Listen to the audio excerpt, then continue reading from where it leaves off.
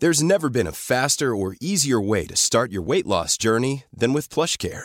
PlushCare accepts most insurance plans and gives you online access to board-certified physicians who can prescribe FDA-approved weight loss medications like Wegovy and Zepbound for those who qualify. Take charge of your health and speak with a board-certified physician about a weight loss plan that's right for you. Get started today at plushcare.com/weight-loss. That's plushcare.com/weight-loss. plushcare.com/weight-loss. Imagine the softest sheets you've ever felt. Now imagine them getting even softer over time. That's what you'll feel with Boll & Branch's organic cotton sheets. In a recent customer survey, 96% replied that Boll & Branch sheets get softer with every wash. Start getting your best night's sleep in these sheets that get softer and softer for years to come. Try their sheets with a 30-night guarantee. Plus, get 15% off your first order at bollandbranch.com. Code BUTTERY. Exclusions apply. See site for details. Welcome back to Not Another Mummy podcast. I'm Alison Perry and you're listening to episode 32.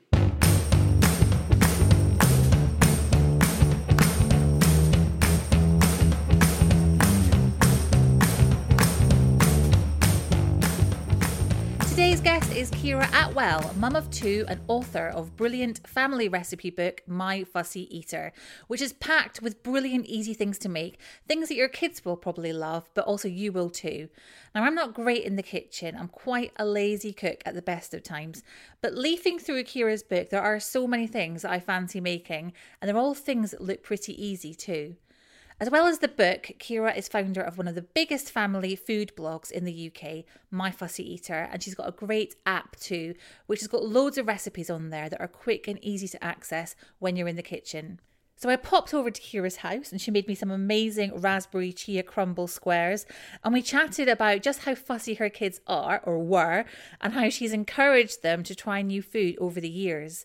Ciara also talks about the psychology of feeding your kids and striking that balance between those days when you want to make an effort in the kitchen versus those days when you whack some frozen food in the oven. Her book, My Fussy Eater, is available now to buy in bookshops and online. I'll pop a link in the show notes for you. And I hope you enjoy this episode.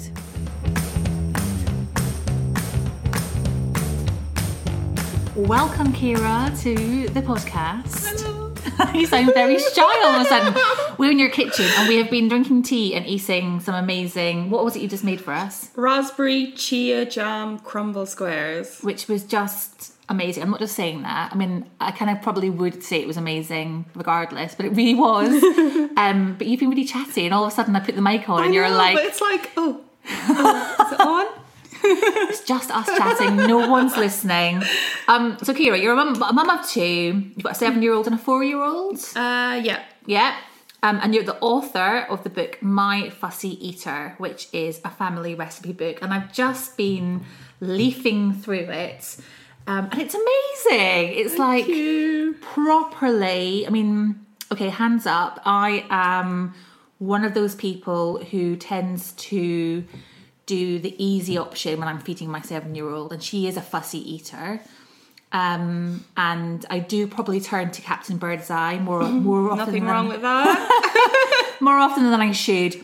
And I've fallen into that horrible trap of feeding her what she wants rather than facing the wrath of, I'm not eating that, chucking it on the floor. Yeah. Which I know is terrible. But leafing through your book, there are things here that I think, do you know what? That looks easy. And I do wonder whether my 7-year-old would eat that. She probably would. So that's an achievement. Well You'll done. have to let me know. Tell me about, so you started off doing your blog. What inspired you to start the blog? So it was Aoife, because at the time she was a really, really fussy eater. I kind of like the backstory to it, which people are always surprised to hear, that I've never really been into food and cooking. It was just never a big thing for me. Really? Yeah. You strike me as somebody who has always been the kind of person who will just like whip up some brownies or some muffins. So I cooked maybe a little bit as a teenager, nothing big, like spaghetti or like stuff like that. Yeah. went to college, which is like college in Ireland is like uni. Okay. And had this classic student diet: pasta, pot noodle, dolmio, pot noodles, bread, a lot of bread, toast. It's cheap though, isn't it? So cheap. And like I remember, like one of my still really good friends now, Emer, if we were feeling a bit flush, if we had like an extra couple of pounds, we're going shopping, we'd buy minced beef, we'd make spaghetti bolognese. And that was like pushing the boat out. Yeah, that was like, oh my God, we are minted. We've got so much money. Look at this gourmet meal we've made. We've actually got protein here. Yeah. So it was like, and literally since I have not bought a jar of dolmio sauce since I've left college, because I can't even look at it now without feeling, oh, I ate so much of that. And then straight after finishing college, I moved to London, and then probably maybe cooked a little bit more, but again, not very venturous. And then I spent another year studying, and then I started working as a trainee solicitor and then qualified as a solicitor. So I was working really long hours. So cooking, again, was not part of my life. What kind of things were you eating when you were a solicitor? So I was eating generally like sandwiches for lunch or little ready meals from the supermarket. Again, like ready meals for dinner, or just like really quick, maybe, pastas, but maybe getting a little bit more adventurous with a bit of pesto and just probably eating a bit more variety of stuff, but not necessarily cooking. Yeah. I just never really had the time or the inclination, during my 20s to cook. There was far much fun to be had in London. And then I got pregnant with Aoife, and it was a bit of a shock, a little surprise. A lovely surprise. A lovely surprise. And then obviously everything changed, because suddenly I went from, working these really long hours to this, great social life in London to being a mom at home. But actually thinking back then, even then, I might have been more of a foodie myself, but I wasn't necessarily with her. I went back to work when she was 6 months old. So literally when she started weaning, I went back to work. I was working long hours. So she had all her meals at the childminders. Okay. And I talk about this in the book actually, and say how we had a really fantastic childminder who weaned her on all this amazing food. I remember her being about 8 or 9 months. She was eating curries and stews, like really incredible. She worked really hard. But I didn't really have any part of that process because I was working full time. I love that you outsourced weaning. I know. Why didn't I do that? That sounds really bad now. No, it's someone great. Who's just written a cookbook. But yeah, so I was very removed from the process of weaning my own child. And then we struggled, like we continued with that until she was about 18 months old, but we struggled with that whole London lifestyle, working child, big mortgage. And when she was 18 months old, we left and I quit my job and we moved down here to Kent. And then suddenly I was at home with a toddler and I was like, oh, so what do you guys eat? And she said ice cream. Yeah, everything in like the middle aisle of the supermarket that's sweet. And, and I struggled because I just didn't really know how to, basically I didn't know how to feed my child, which sounds really, really, really awful, but it's the truth. I just didn't know what I was doing. Yeah. And then I got pregnant with Finn, and I didn't have like really bad morning sickness, but I had that kind of constant just ill feeling throughout my pregnancy, and I just didn't want to eat the good stuff. I wanted plain pasta, I wanted cheese, I wanted white toast. Anything beige and carby. Stodgy. We were chatting about, because I've just come out of that phase myself. All I wanted was like toast, Cocoa Pops, just I know, I don't know what it is, potato. but it's just, that's all you want to eat. And anything that's a bit green or a bit has any kind of flavour, it's like, no thank you. Yeah. So I pretty much had that for 9 months, which of course then rubbed off on her because I was at home with her full time and she was taking all her food inspiration and knowledge from me. Yeah. That's interesting though, even though she had been eating curries and all sorts with the childminder. That's really interesting. Yeah, and I'm not into like blame game when it comes to food, and I always say this to parents, just don't blame yourself, just like get on with the situation and let's improve their eating if it's a problem. But I did kind of blame myself because I thought I just haven't tried and I've just taken for granted that she was an amazing eater. I was chatting to someone recently on the podcast, and she was saying that guilt feeling sometimes shouldn't be ignored, that sometimes you feel guilty because you have done something wrong. Yeah. Therefore, that's okay. And as long as you then address it and make a change, absolutely, that's if it inspires okay. you to take some action, then it's fine, because sometimes we need that jolt to make a change. And that's what happened with Aoife. I just suddenly realised she is such a fussy eater. We're really struggling with food. You know, I've not helped the situation. Let's change. And then so that I had an idea of, well, why don't I start putting it online and kind of documenting my journey to how I'm trying to improve her eating, and maybe like other people might be going through the same thing. Yeah. So pretty much soon after, about 6 weeks after Finn was born, I kind of just got online and started getting the blog together. And with all that time you had, being a brand new mum of 2. Well, it's funny. I think it's kind of different second time round, because first time round I was like, that mom didn't know what I was doing. None of my friends were having babies. I was just getting out every day. I was doing all the classes. You know, I think Aoife was at 8 weeks old and she was doing baby yoga, baby swimming, and you know, looking back now, I'm like, such an idiot. What was I doing? No, but we all do it. We all do it. Whereas second time round, I was like, I'm just going to stay inside. You know, and I was in a routine because Aoife was at nursery at the time. She was 3, just coming up to 3 when Finn was born. So, you know, that routine is great because it gets you up in the morning and dressed and out the door. But then I'd come home, and obviously, especially in those first few months, he'd sleep a lot. And I kind of, I was looking for something as well, because I'd given up, you know, quite a hectic, full-on job that was a massive part of my life for so long. I was looking for something else, and you know, I'm not great at tidying my house or cleaning and all of that stuff. So I'm like, well, maybe I can do something online. That means I don't have to clean my bathroom. Yes. So yeah, and it wasn't, you know, I didn't just do it overnight. It took weeks and weeks and weeks to get the blog up, because I'd literally do maybe an hour a day, or, you know, 2 1-hour slots while Finn was napping. It wasn't like I just put it together overnight. Like it took weeks and weeks. What was the journey like in terms of getting your daughter to start trying new foods, and how much of that kind of, you know, throwing the plate on the floor and you despairing because you've spent ages making something, did you have to go through before you actually started seeing a change? Yeah, I mean, there was a lot of that, but to be honest, there's still a lot of that. Like, she still struggles with. And it's funny because if people see her and meet her, or we're out for dinner with someone, or they're here, they'll always say, she's such a great eater. Well, she is, and the things that she likes, but she still struggles to try new things, or something that looks a little bit strange, or like she just doesn't like chicken. So anything that has chicken in the name, she's just like, I'm not eating it. Whereas if you say, oh, it's a sausage, she's there like gobbling it up. So it's still a work in progress. But yeah, certainly those first few months were difficult because she was 3 then. She very much, you know, knew her own mind. She was very strong-willed.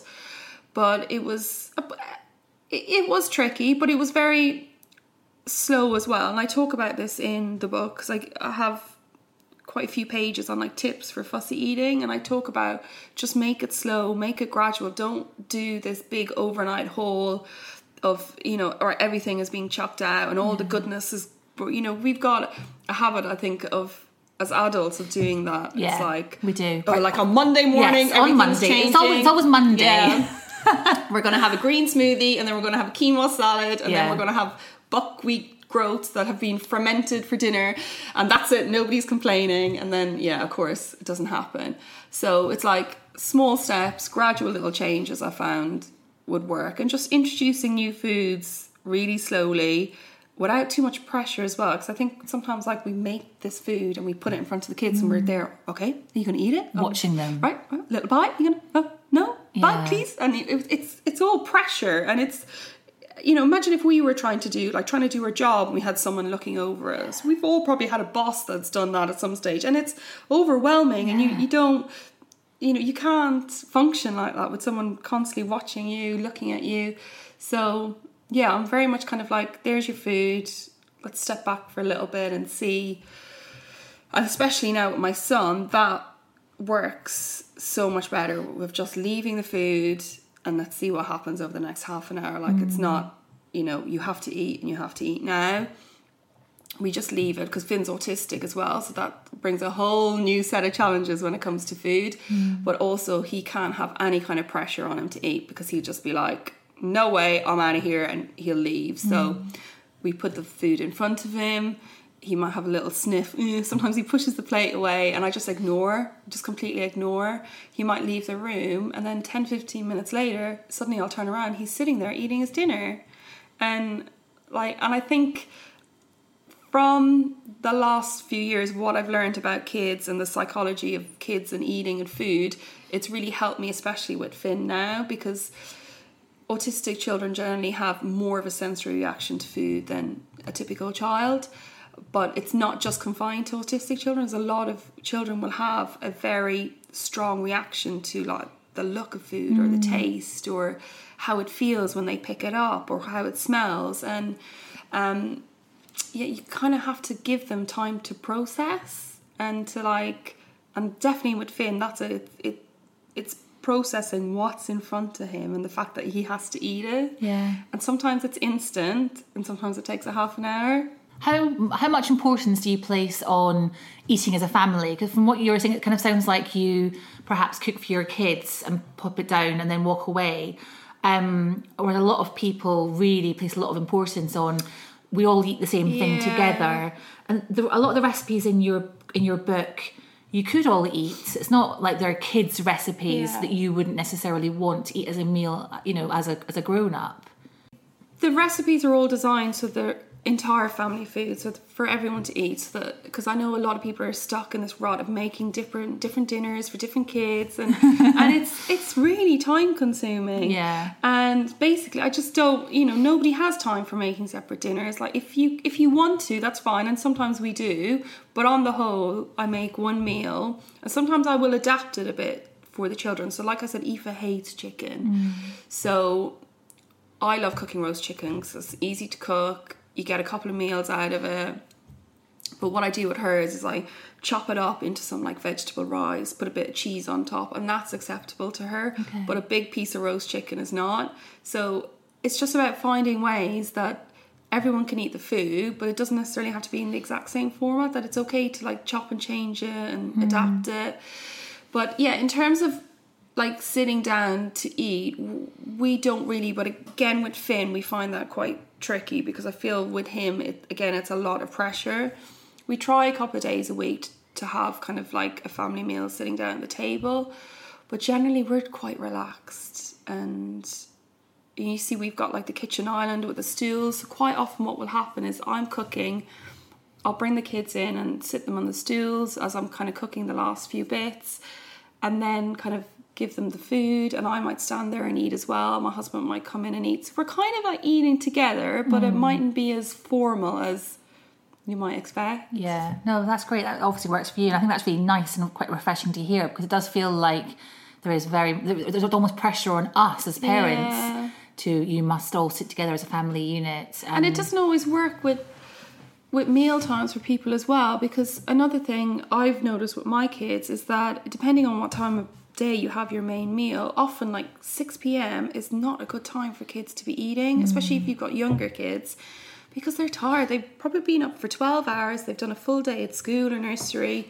It's basically an hour before their bedtime. It's like us sitting down at 10 or 11 o'clock to a 3-course meal. It's not really, it doesn't come natural to them. And they're always so hungry when they get back from school or nursery, aren't they? Exactly. So it's for younger kids as well, I say to people that ask me, try to front load their food more, so that when it gets to dinner, you're not expecting them to eat loads. They might eat a small plate, but it's not the best time for them to eat this massive dinner. So we often eat. My husband sometimes is oh my God, what time is it? It's 10 to 5, and I'm here's dinner. But it works better for the kids. I find it works a lot better.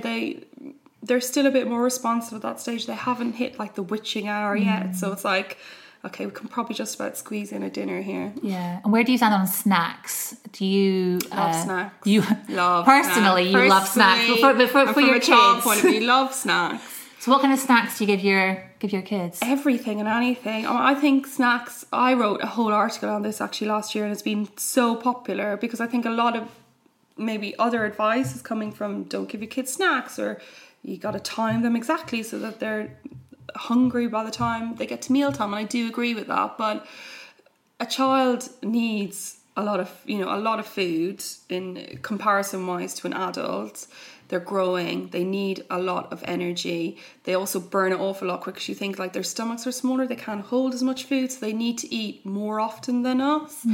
And also they're just generally busier, they're running around, they're playing, they burn a lot more energy than we do. They need constant top-ups. So I love snacks. Like I won't leave the house without snacks for the kids. That is generally a good tip, isn't it? Never leave the house without snacks. Never leave the house. Like, what kind of things do you give your kids then? Do you make things or do you... Both. So if I have time, I'll make stuff. Or I try to batch make stuff. And again, I talk about this in the book. Like I've got a lot of recipes for things like muffins or bars and stuff that you can batch make that will last a few days, or you can even whack in the freezer and then take out another day. Yeah. Because again, I know that not everybody has time to cook every single day. So things like muffins, like oat bars, those kind of things.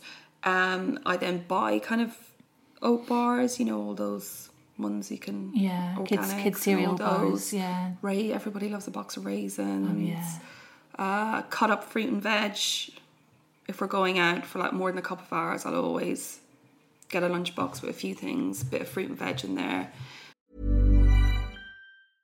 Imagine the softest sheets you've ever felt. Now imagine them getting even softer over time. That's what you'll feel with Boll & Branch's organic cotton sheets. In a recent customer survey, 96% replied that Boll & Branch sheets get softer with every wash. Start getting your best night's sleep in these sheets that get softer and softer for years to come. Try their sheets with a 30-night guarantee. Plus, get 15% off your first order at bollandbranch.com. Code BUTTERY. Exclusions apply. See site for details. Hi, I'm Daniel, founder of Pretty Litter. Cats and cat owners deserve better than any old-fashioned litter. That's why I teamed up with scientists and veterinarians to create Pretty Litter. Its innovative crystal formula has superior odor control and weighs up to 80% less than clay litter. Pretty Litter even monitors health by changing colors to help detect early signs of potential illness. It's the world's smartest kitty litter.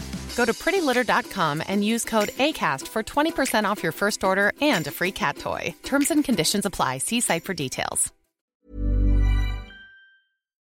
And when you're making things like muffins and like oat bars and things, are you... I'm kind of flicking through your book at the moment to try and find out the answer. Do you kind of like try and hide like veg and fruit and things in it to try and... A little bit. So a few of the recipes might have a bit. So there's a muffin recipe in there, carrot and orange, which is like, they're really, really nice. And yeah, they have a bit of carrot, but they wouldn't, they're not 5 a day kind of quantities. Yeah. It's more for the taste. They taste really nice in it. So it's more maybe the main meals that I'd be kind of hiding veggies in. Yeah. The snacks for me are more about like something in it that will sustain them. So I love oats. I think oats are brilliant. You must love oats, being Scottish. I'm a bit indifferent to oats. On porridge. Yes, and we all wore kilts. I don't know, to be honest, if I ate any more porridge than an Irish or English person. See, I just presume you ate porridge 5 times a day. I mean, what a stereotype. We had a lot of ready break, growing up, but that's pretty much, isn't it? They're just ground oats. Yeah. Yeah, but I love oats because they're so healthy. They're so cheap to buy. Like, you can buy a big kilo bag of value in like value supermarket section for about like 40p. And there's so much you can do with them. And they're really filling. They're full of fibre. They're whole grain. So they, the whole like sugar dip high. Yeah. It helps with that. So I make a lot of snacks. And that's a big part of your recipes. It's all stuff, ingredients that you can buy in the supermarket, isn't it? And it's not going to be like going to a health food shop or going to some specialist store to buy some random ingredients. Yeah, I think like the most out there ingredients I have are chia seeds and quinoa. Which you can buy. You can buy in Aldi now. So I'm like, if you can buy it in Aldi, it's mainstream. And while you're there, you can pick up a nice lamp. I got a pizza oven there last week. No, amazing. I had one disappointing purchase from Aldi, which was a lovely marble table, and then it arrived, it was broken. And when you go onto the website, all the reviews are people saying it's broken, it's broken, it's broken, it's broken. Oh, no. It's like, oh, Aldi, you're not so perfect after all. I did buy some marble, like kind of chopping boards last year, and one of them arrived broken. So I think maybe they're not great. They're not great on the marble. So yeah, No. come on, Aldi, up your marble game. And how important to you is meal planning when it comes to feeding your family? Is that quite, because you've got meal plans in at the front of your book, haven't you? I think meal planning is a great way. If you struggle with that, like 5-6 o'clock panic, and you're like, oh God, what am I going to make? I don't have anything in.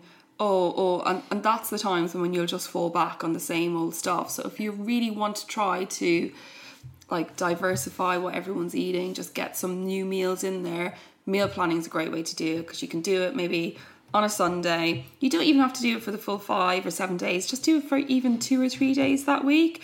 Choose a few meals, and then obviously go buy the ingredients or do your online shopping, and the food is there. It's in the fridge, it's in the cupboard, and you kind of know. So it takes away that panic of what am I going to cook?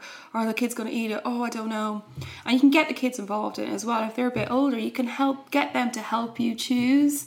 Okay, well, you choose. So if you have like two children, get each of them to choose a meal that week that they want to cook. Maybe, look on some websites or look through some cookbooks, and it's getting them involved in it as well, so that like everyone's a little bit excited for dinner time. Yeah, that's really nice. I've got a friend who's got a big blackboard on her kitchen wall, and every week she'll write what's for dinner every night, and then that means that her daughter can kind of see it all the time, and rather than it being a surprise that tonight is spaghetti bolognese and I don't want that, it's like, well, it's up there, you know, you can see what you're having. I think that quite often helps with kids, just knowing what's coming can... Absolutely. I think a lot of people say, and this is true for me as well, that kids seem to eat better at school with their school meals than they do at home. But I think part of that is that they have like a set menu, and it runs, is it like fortnightly? Yeah, or 3 weekly depending on the school. But it's generally the same kind of stuff on a Monday, and so they kind of know what they're getting. And that expectation is a massive part of it, I think, for children. It does ease the... like any fear or anxiety that they might have around mealtime. If they already know what they're going to have, and if they've been part of choosing it, then that's even better. And it's always at schools, it's always fish and chips on a Friday. Always. We can't get away from it. So is there anything that you serve up now to your kids that they refuse to eat? Apart from the chicken. Yeah, well, chickens struggle. Anything green, they really struggle with green veg still. Do you hide that? Is that how you get that into them? Yeah, so I hide it. I make kind of like pasta sauces with it in it to get it into them. I still serve it up. I maybe serve like a little bit of broccoli on their plate. It will get pushed back at me, but I think one day you're going to eat that bit of broccoli and I'm going to put it on Instagram. Big celebration. Yeah, so it's just about again, there's a lot of people that are very anti blending and blitzing up veg and hiding it. They're like, your kids are never going to eat it unless they get used to it and they're eating it in its whole form.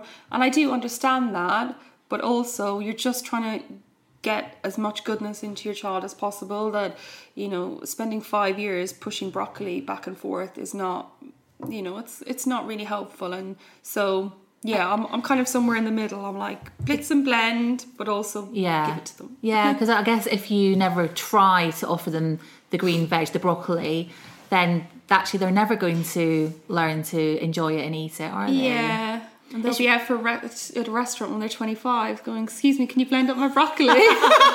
Amazing. That'll be a killer on a first date, wouldn't it? Yes. Oh, yeah. Absolutely. It's funny how much stress and anxiety can exist around mealtimes with kids, isn't it? And how much advice is out there in terms of how you should handle that bit of broccoli that's getting pushed around the plate. I mean, your kind of attitude to being quite relaxed about it, that appeals to me. Definitely, and I think it comes from a lot of people will, when they message me saying, "Oh, I'm really struggling with my child's eating," it's often at that stage where a child is 2 or 3 and they're like, oh, my child was an amazing baby, they ate all this food weaning, why have I suddenly got this toddler that's refusing to eat anything? And kind of when I started to look into more the psychology around it, when you think about it, it's that stage in a child's life where they begin to realise that they have a choice, that, you know, they don't have to wear that t-shirt, or they don't have to play with that toy, they don't have to get into that car seat, and they don't have to eat that pasta that's in front of them. And they have this, like, you know, at about 2.5, they have this budding sense of independence, and they want to have some control over their life. But obviously they're 2, they're 3, there's very little they have control over. So often what they will do is put that control into food, because they can control what they put in their mouth. And once you kind of realise that, it's like, oh, it's almost like a little light bulb, thinking, oh, I get it. So this is about control.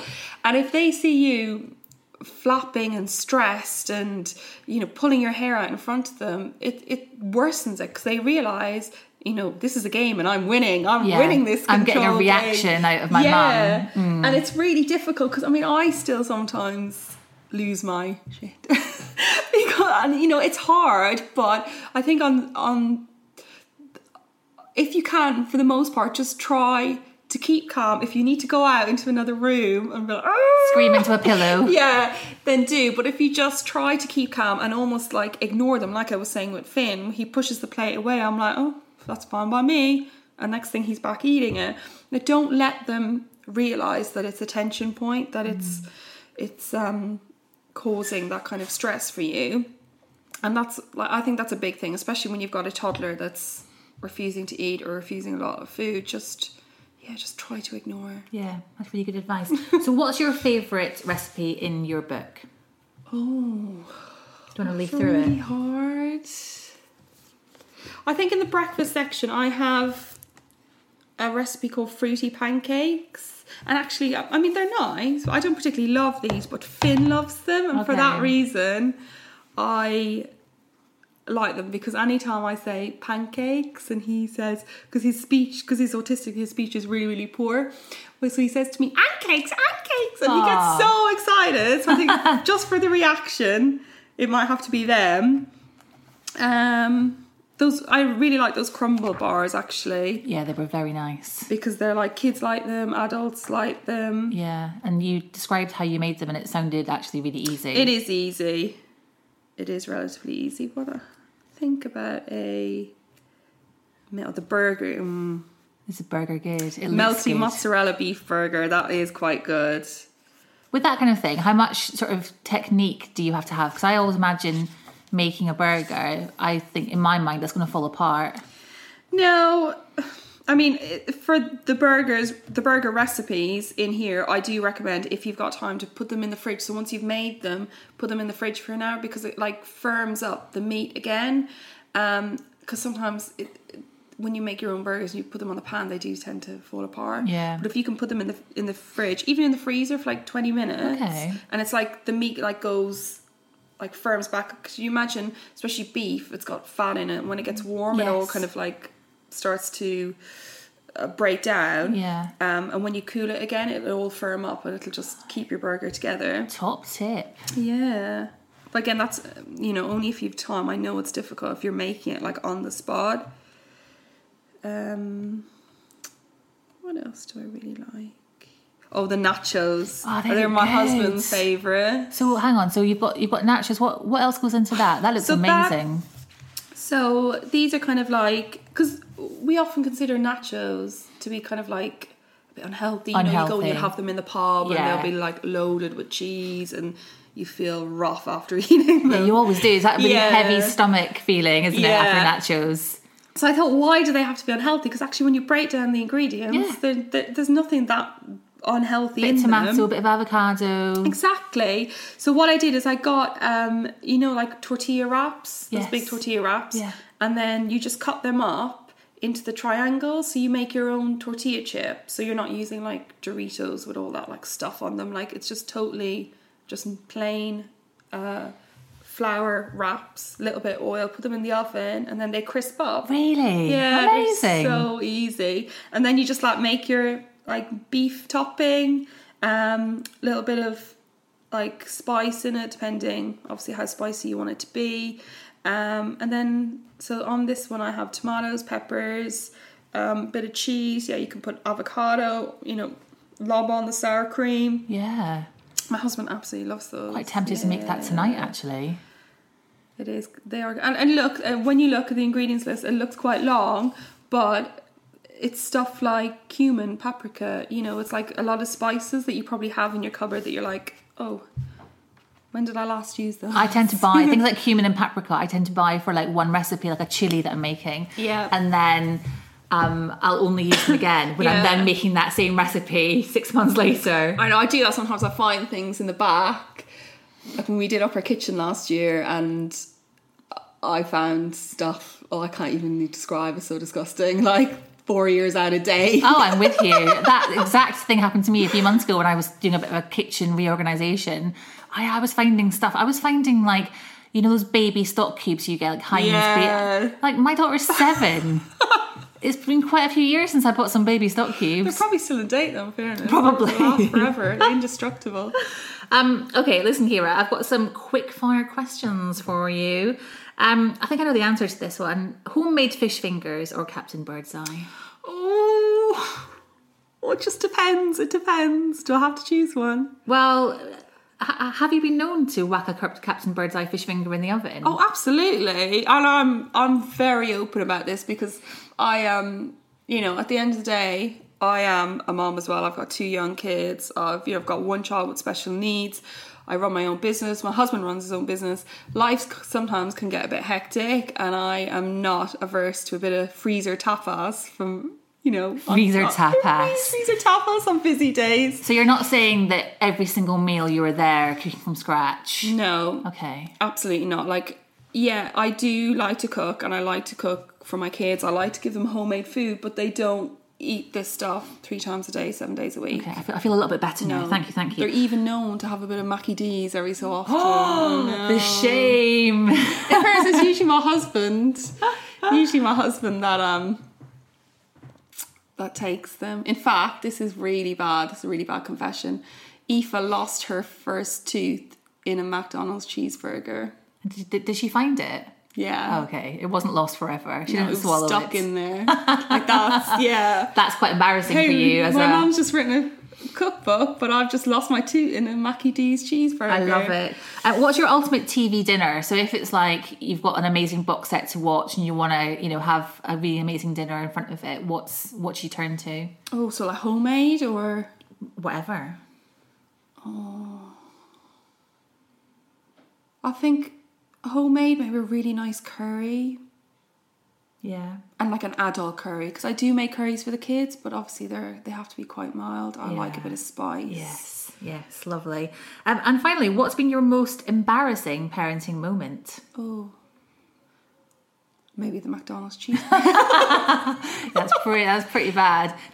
Were you public about that? Did you go onto like Instagram or anything and talk about it, or was it just too shameful? No, I actually did, but yeah, and it was my husband took her, and he sent me a picture of cheeseburger in one hand and the little tooth in the other. But I did, because I'm like I said, I'm very open about, you know, I'm not perfect, and my kids aren't perfect. Like, we just live a normal life. Yeah, one day they're eating chia jam, but the next day, they're scoffing down a Mackie D's. I love that, a bit of balance. That's just, you know, that's realistic for most of us. I did have a really embarrassing mum moment actually a couple of weeks ago. I can't remember, someone gave my kids these really horrid lollipops, and they were like really big, and they were in the shape of a hand, and they're really disgusting. And I think we were in London somewhere, and it was probably with their grandparents. Usually blame grandparents for the lollipops. Usually is. And I just threw them into the car, and then I must have put my coat on top, and then a couple of days later I was doing the school run, ran out, got my coat, did the school run with Aoife, then did the nursery run with Finn, had a full-on 10-minute conversation with Finn's key worker, came out, met my friend, she went, "You you're all right, you got a lollipop stuck to your jacket. Oh, no. And it was this big, and it was in the shape of a hand. It was literally like that size. It was just stuck there, like a brooch. On the front. Yeah. I love it. That's like amazing. some kind of badge of honour. That was pretty embarrassing. But again, that's pretty embarrassing because you are this, published, you've got your cookbook, you've got your blog, having a sticky, sugary lollipop stuck to your coat, that's not good. No. Not a good advert. But again, I put it on Instagram. Brilliant, Ciara. And listen, thank you so much for being my guest today. Thank you. I really enjoyed chatting to you. Thank you very much.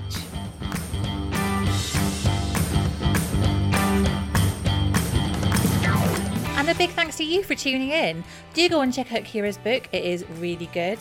And I'll be back next week with another brilliant guest. So come along and join me then, and I'll catch up with you next time.